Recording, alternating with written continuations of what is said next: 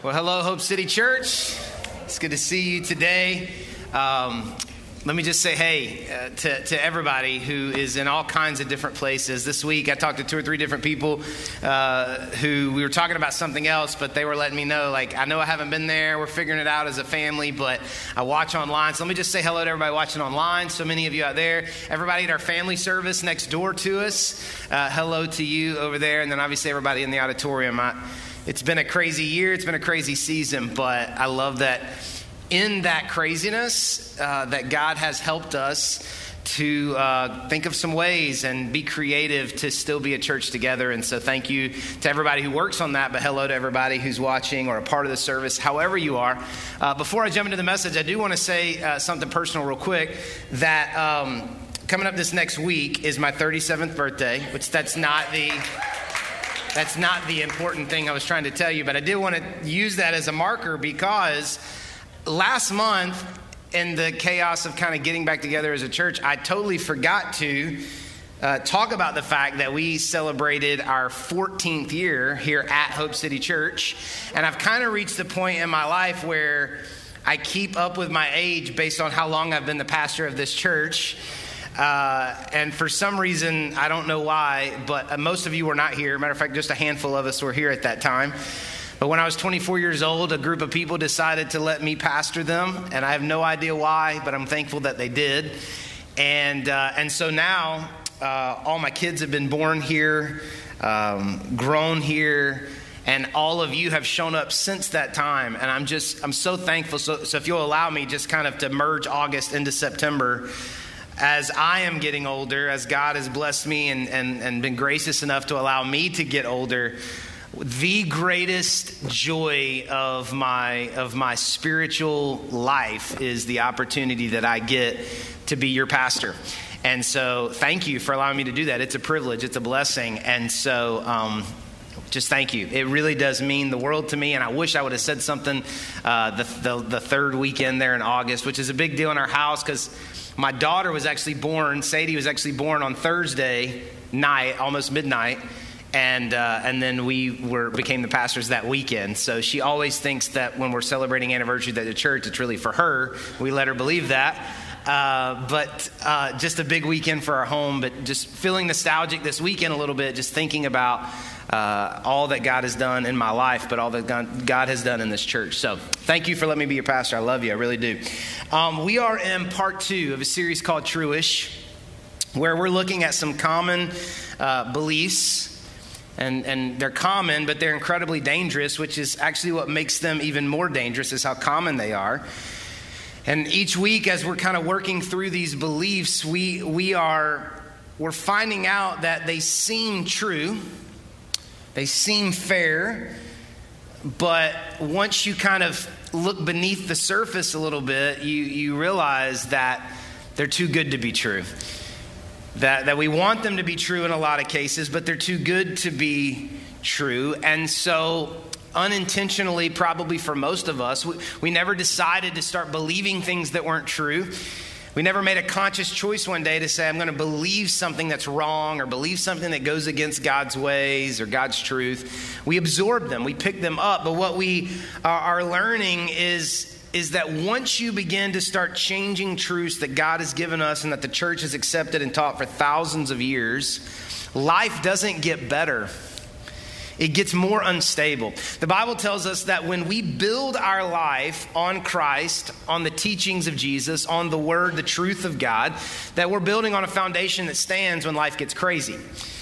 But that when we don't build our life on Jesus and God and the truth of God, that when life gets crazy, everything comes apart. And that's one of the reasons, by the way, that we have the church. It's not just to sing songs together or come together. It's a place to have accountability for our own lives, not because the church is the police, but because we get together as a church and it helps us to make sure that we are still building our lives on the truth. Because there's nowhere else in culture, there's nowhere else in society where you're going to go and people are going to make sure that or help you to build your life on the truth of God. Everywhere else is going to take truths and and unintentionally or sometimes intentionally twist them or change them to make them seem better, seem more fair, seem kinder. But when you begin to get away or drift away from God's truth, life gets unstable, not better. And so we want to build our life on that truth. And we find that truth in Jesus and from God's word. That's the Bible, and from the collective wisdom of the church. We talked about this last week, that we look to Jesus. Did Jesus model it? Did Jesus teach it? We look to the Bible. We look to God's word because it is perfectly assembled the way that God wants it assembled. And then we look to the church, the wisdom of the church that for thousands of years have had these core sets of beliefs, that truth's not determined 30 years at a time. The church has had beliefs and held to truth for thousands of years. And so we want to use those three things to help us solidify in our lives the truth and separate the truth from a lie. So that's really been my prayer throughout this series, is that the truth will become clear to us, but that the lies we believe will also become clear. Because the biggest threat to your faith is not bad behavior, it's bad beliefs.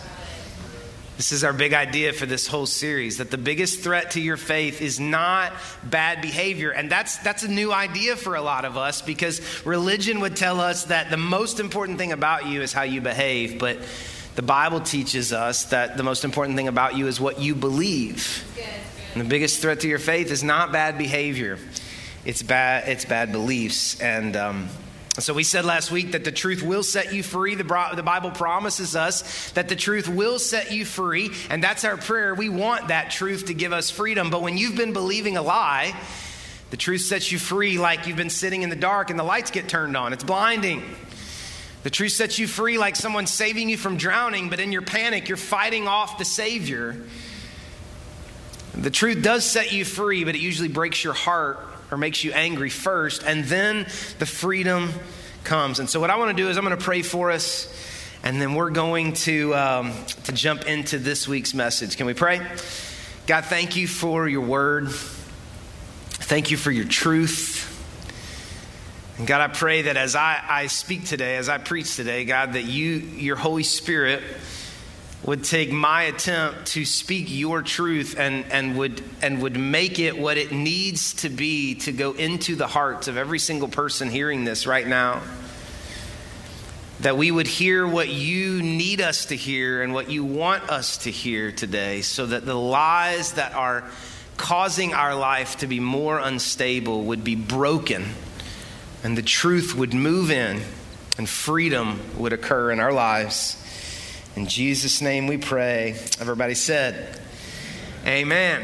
So today, for this second part, we're going to talk about this Truish belief. Maybe you've heard this before. The belief we're talking about today is your heart will tell you the truth.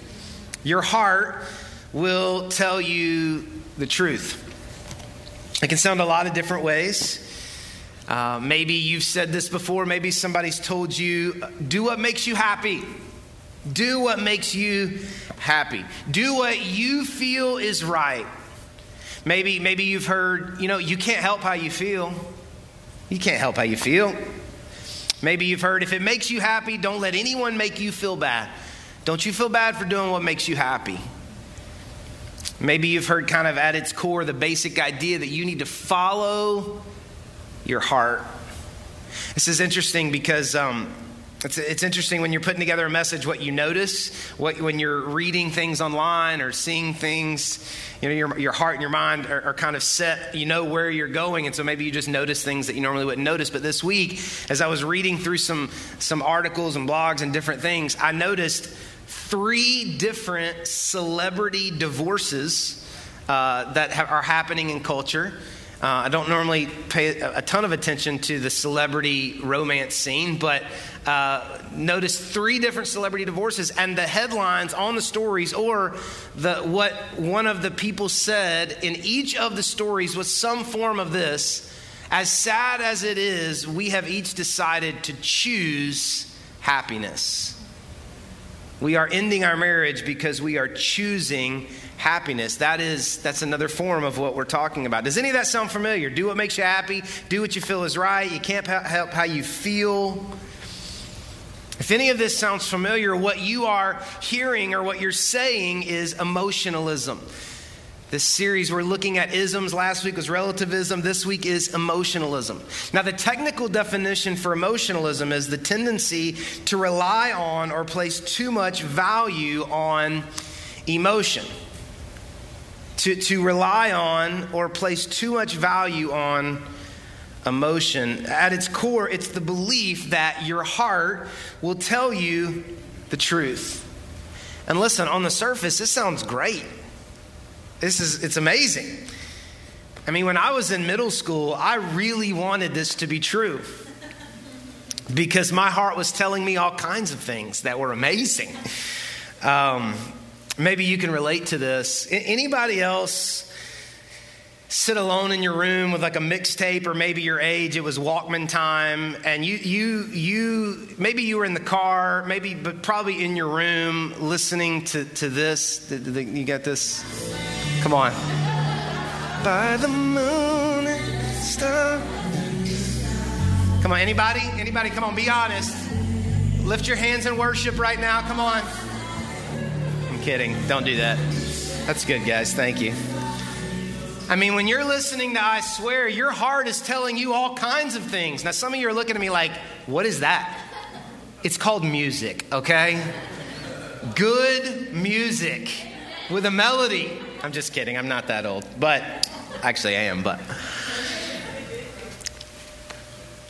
And speaking of love songs, by the way, since we're talking about our hearts today, I thought that we would play a little game. I know the last couple of weeks have been a little serious, so I thought we'd lighten the mood a little bit. We'd play a little game that will be fun. I'm going to give you some words, and I want you to tell me if you think the words that I'm telling you, tell me if they are a lyric to a love song or a verse from the Song of Solomon, okay? So I'm going to give you some words. Is it a lyric to a love song, or is it a verse from the Song of Solomon? Let's look at this first one. The first words I'm going to give you is this. Your love is better than wine. What do you think? You think love song lyric? You think Song of Solomon? Come on, let me hear you. What do you think? Hey, you guys reading the Bible a lot around here? All right, here we go. Let's see what it is. Song of Solomon. It's actually Song of Solomon, chapter 1, verse 2. Kiss me and kiss me again, for your love is sweeter than wine. Some of y'all didn't know. You're about to find out some amazing things are in the Bible. You didn't know this. All right, let's look at the next one. The next words are, then I kiss your eyes and thank God we're together. What do you think? Lyric, love song? Love song? Aerosmith, you got it. Don't want to miss a thing. Yeah. I don't think Aerosmith when I think love songs, but that one was in there. All right, let's look at this one. Your eyes are doves behind your veil. Your eyes are doves behind your veil. What do you think? Love song? Song of Solomon. Okay. Song of Solomon. Chapter 4, verse 1. How beautiful you are, my darling. Guys, listen up. I'm going to give you a little tip right here. How beautiful you are, my darling. Oh, how beautiful your eyes behind your veil are doves. Your hair is like a flock of goats descending from the hills of Gilead. Try that one. Let's look at one more. I know all the things that make me who you are. Song of Solomon or lyric? What do you think? All right. Maroon 5. She will be loved. All right. I asked the staff to give me some love songs. We got Aerosmith and Maroon 5. Fantastic. In all seriousness, no, from the time that we're little kids, we're told that your heart will tell you the truth. Listen to your heart. Follow your heart. And why do we want this to be true? Why does this sound so good? Because it does sound good. Well, the reason we want it to be true is because who wouldn't want to live in a world where everyone follows their heart? There'd be more love and less hate, right? More passion, less restrictions, less regrets. Just you living the life you know in your heart is right for you. This sounds like freedom. But At the core, if you keep chasing down why this feels like the best way for people to live their life, you will eventually get to fairness. So if you start at follow your heart, trust your heart, and then you start trying to figure out why you believe that that's true and why you believe that it's fair, you're eventually going to get to fairness. That people should be able to do what they believe is right in their hearts, because then everyone gets to do what they want to do, and that would be fair. God's way feels mean or unfair or exclusive, so we convince ourselves that there's hope in choosing our feelings over God's truth. That there's more hope in allowing people to just go with their heart. But I love this quote by Dietrich Bonhoeffer. It's going to be on the screen. It's a little bit long. I want to read it to you, though.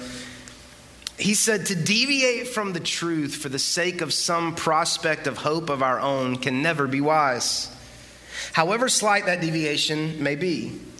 It is not our judgment of the situation which can show us what is wise, but only the truth of the Word of God.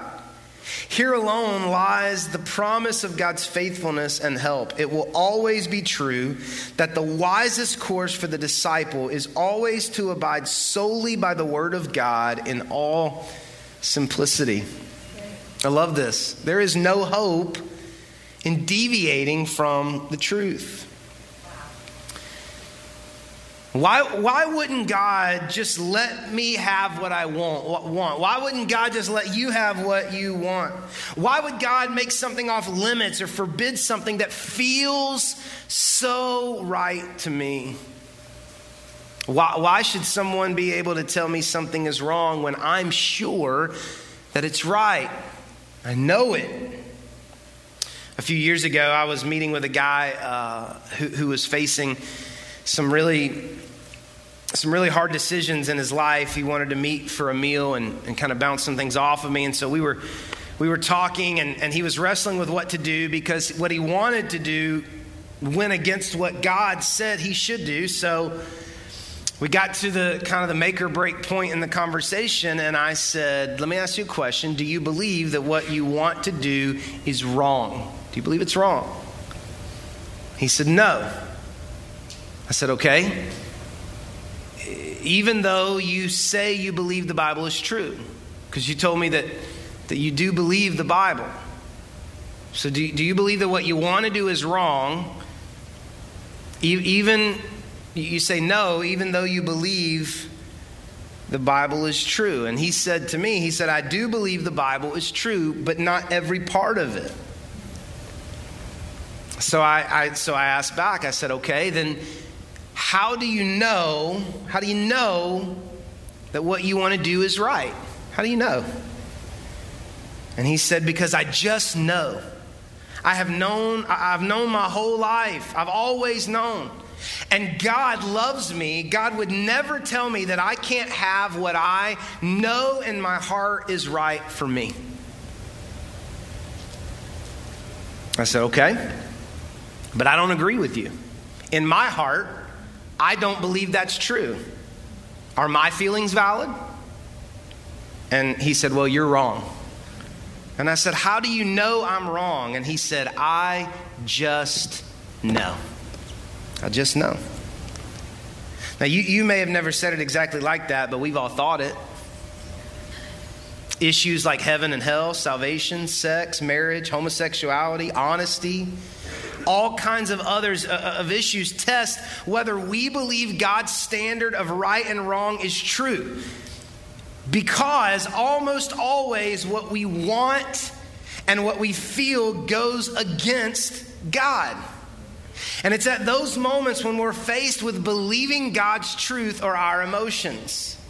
So you can talk about it philosophically, but when you get to the point in your life where you want something and you feel that what you want is valid, but God's word says that it's wrong, that's when you decide whether you believe God or you believe your heart.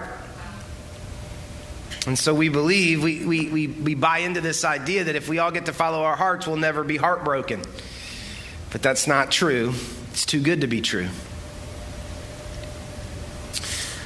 So let's talk about why this is not true. Like, where does this idea break down? Well, one reason it isn't true is because what we talked about last week with relativism, that if what is in my heart is not what's in your heart, who gets what they want? Who gets to be right? That breaks down very quickly. But the bigger reason that those of us whose faith is in Jesus know that this is too good to be true is because the Bible clearly tells us that our hearts are not to be trusted. Culture says the best thing you've got going for you is your heart. Trust it. The Bible says, do not trust your heart. Don't do it. The Bible says that we shouldn't follow our heart, that we should guard it. And I want to just read a couple of these verses to you to show you what the Bible says about your heart and my heart. Jeremiah 17:9 is probably one of the most famous when you're talking about heart. It says, the human heart is the most deceitful of all things and desperately wicked. Who really knows how bad it is? Proverbs 4:23 says to guard your heart, because it's the main intersection of everything that happens in your life, so you better guard it. James 1:14 and 15, why do we guard our heart? Because James 1:14-15 says, temptation comes from our own desires, our heart. From our heart, the desires in our heart come temptation, which entice us and drag us away. And these desires give birth to sinful actions, and sin grows and it gives birth to death. So what's happening in your heart is enticing you to take a detour, to be dragged away, to drift away from God. The desires that you have in your heart want to pull you away from God. This tells us that our desires and feelings cannot be trusted because I was born with sin in our heart, which means that from the moment we breathe, we are designed. The sin in our heart has hacked our mainframe, and we are now designed to self-sabotage. And you know this is true. I don't have to convince you of this. You think back over your life and you think back over every good thing you've ever gotten, and you will eventually figure out how you took a good thing and you messed it up. Not because you're worse than anybody else, but because you have been hacked by sin. And you are now designed to self-sabotage your life. Now, I want to be really clear. I'm not saying we can't be emotional. So the point of the message today is that you can't be emotional. Emotionalism is the tendency to rely too heavily on emotion.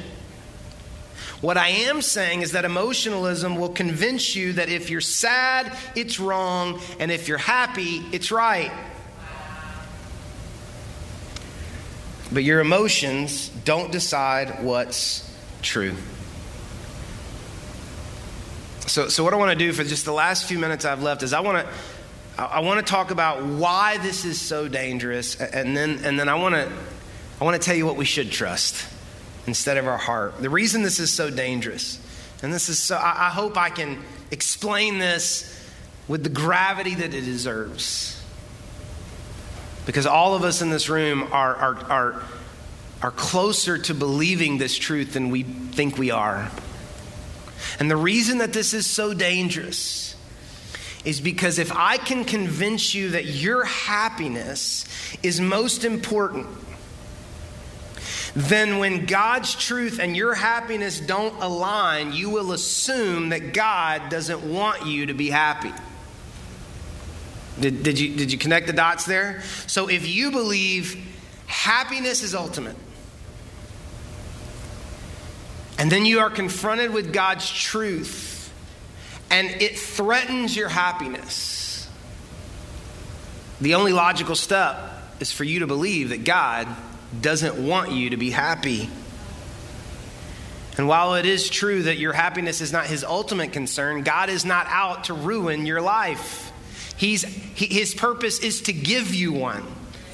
He wants you to have life, but you're never going to find life away from Jesus Christ. You only find life in Christ. And so we're not just trying to love Jesus with our brains. Of course, we want to love God with all of our heart. The Bible says that when we put our faith in Christ, he gives us a new heart. So that's a better heart than the old one we have. But sin and the spirit of sin is still in us, fighting against us. And so what do we do when we're trying to figure out what's a truth and what's a lie? What do we trust? If we can't trust our heart, what do we trust? We got to make a big decision. We're wrestling with some things in our life. And you're telling me that my heart is not my guide, it's not my compass, Jason. So if I have to make a big decision, if I'm wrestling, if I'm on the fence and I'm not sure what's true, what's right and what's wrong, what's true and what's false, what can I trust? What do we trust instead of our heart? I want to give you three things you can trust. The first thing that you can trust is the Bible. It's the Bible. Not everybody believes this. Matter of fact, more and more culture and society would tell you that you cannot trust the Bible. It's hate speech. It's exclusive. It's racist. It's sexist. But people who are saying this have never read it. It's the most inclusive book you'll ever read. That's right. Most loving, accepting book you'll ever read. Most wisdom for life you'll ever read. No, nothing out there encourages you to love people the way the Bible does. Treat people with kindness. Nothing. And so when we are trying to decide what's right and what's wrong, we have to make a decision. The very first thing we should do is open the Bible. And when I say this, we go, yeah, that makes sense. This is what, yeah, you're right. That's what we do. But how often do we do that? How often do we have a question, or how often are we asked a question, and instead of giving that I thought about it half a second response, how often do we say, you know what, that's a great question, and I think I have an answer, but before I answer that, let's open the Bible.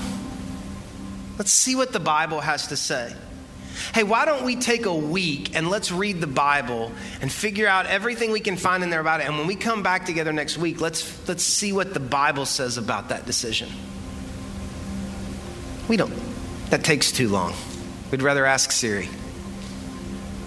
But what would happen and how would it change our life if every time we were thinking about something important, we said, instead of an opinion, I want to go search the Bible first.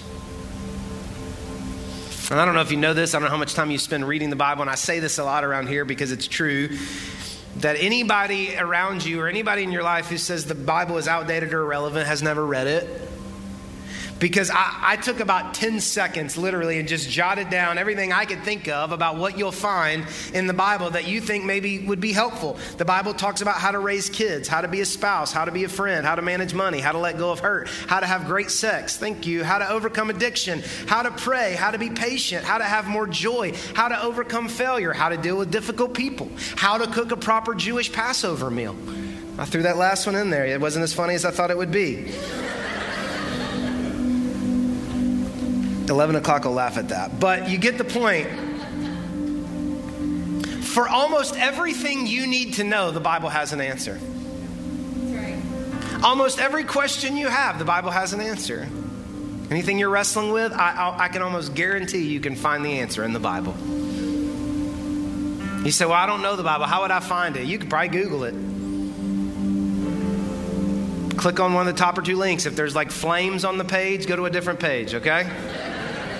But it's probably pretty trustworthy up towards the top. Check the domain. But the Bible will give you the truth that you're looking for. Psalm 119, 105, and 106, David said, your word is a lamp unto my feet and a light for my path. It is a lamp, but you got to turn it on. And if you'll turn it on, it will be a lamp to your feet. So almost 99.9, I don't know what the percentage is, but it's high that everything you're looking for is in the Bible. But it is true that there maybe are some other issues that while the Bible speaks in larger senses about it, doesn't speak specifically about it. Then what do? Well, we want to trust the Bible. And if we don't think it's in there, we want to ask one of our leaders or pastors or something, because it's probably in there. But if there's not something in there specifically, nothing in the Bible about whether or not you should sell your house, then what do you trust? Let me give you two more. Number two, you want to trust wise, godly friends. Wise, godly friends. Proverbs 15:22, plans go wrong for lack of advice. Many advisors bring success. Wise, godly friends. Not just anybody. Not your buddy from high school necessarily. Not your roommate necessarily. Maybe not even your parents necessarily. But you look at your life and you go, who do I know that loves Jesus with all their heart? Who do I know that is building their life on the truth of God? Who do I know that has real stability in their life? I'm going to go ask them. And I'm going to ask them, if you were me, what would you do?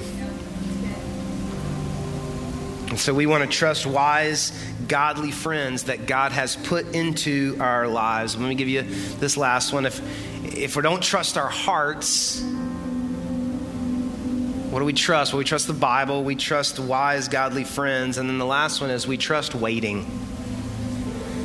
We just trust waiting. Almost every bad decision I've ever made in my life, I made too quickly. Almost every one. You probably say the same thing. All the bad ones were impulse ones. Very few bad decisions were made with waiting. Very few. If you have to have it right now, and you're not willing to wait for it, it's probably not the right decision. And it's amazing what happens when you go to sleep and you wake up, how much better you think. Isn't that so true? It's just like a reset, the Holy Spirit. Good ideas at 2 a.m. don't always feel like good ideas at 7 a.m. You know what I'm talking about? And so you can trust waiting. Because if it's a good decision, it'll be a good decision later. And so we want to trust the Bible. We want to trust wise, godly friends. And we want to trust waiting. And I want to end today with some challenges. I'm going to give you 3 questions to challenge you here. And we're going to pray. But you have to know that what I'm telling you, culture thinks is ridiculous. It's outdated. It's old-fashioned. It's closed-minded. Do what makes you happy. Follow your heart. But can I tell you what I've found? I don't know if you would agree with this, but here's what I've found. The people who have flipped their lives upside down to be happy aren't very happy. They're not. So I'm going to ask you 3 questions. I did this last week. I'm going to try to do this every week. I'm going to give you 3 questions just to challenge. To help you identify if maybe you've begun to believe the lie of emotionalism. First question is this: is there a truth that you're denying because accepting it breaks your heart? Is there a truth that you're denying because accepting it breaks your heart? Second question: have you convinced yourself that God's standards don't apply to you because God cares about your happiness more than truth? Let me read that one again. Have you convinced yourself that God's standards don't apply to you because God cares more about your happiness than the truth? Let me ask you one more question. Is there an area of your life that's wrong, but you've convinced yourself that God is being unfair to you? Is there an area of your life that is wrong? You know it's wrong. In your heart, you know it's wrong. In your gut, in your stomach, in your brain, the Holy Spirit's convicted you. You know you're resisting it. You're fighting it. You know it's wrong. But instead of accepting it, you've convinced yourself that God is being unfair to you. If you'd say yes to these questions, it's possible that you have unintentionally picked up this lie of emotionalism. So I want to end with this prayer, and I've asked them to put this on the screen for us. I was reading a book this week, and again, it's just amazing what you notice. And I paraphrased it a little bit, but I read this prayer and I thought, man, what a phenomenal prayer to end with today about not looking to our hearts to be our guide. This is the prayer. God, deliver me from the lies of advertisers who claim to know what I need and what I desire. Deliver me from the lies of entertainers who promise a cheap way to joy. Deliver me from the wisdom of this world that promises to give me more understanding, but only keeps me from your truth. Deliver me from the lies of experts who guarantee me a way to live a long, happy, and successful life outside of you. Don't let me put my trust in anything else but the cross, your word, and your return. In Jesus' name, amen. We'll post this up for you this week, but I want to just read it to you one more time. And I think this would be a great prayer for us to begin to pray, maybe on a daily basis in our life. God, deliver me from the lies of advertisers who claim to know what I need and what I desire. Deliver me from the lies of entertainers who promise a cheap way to joy. Deliver me from the wisdom of this world that promises to give me more understanding that only keeps me from your truth. Deliver me from the lies of experts who guarantee me a way to live a long, happy, and successful life outside of you. Don't let me put my trust in anything else but the cross, your word, and your return. In Jesus' name, amen. Can we pray together? God, thank you for Jesus.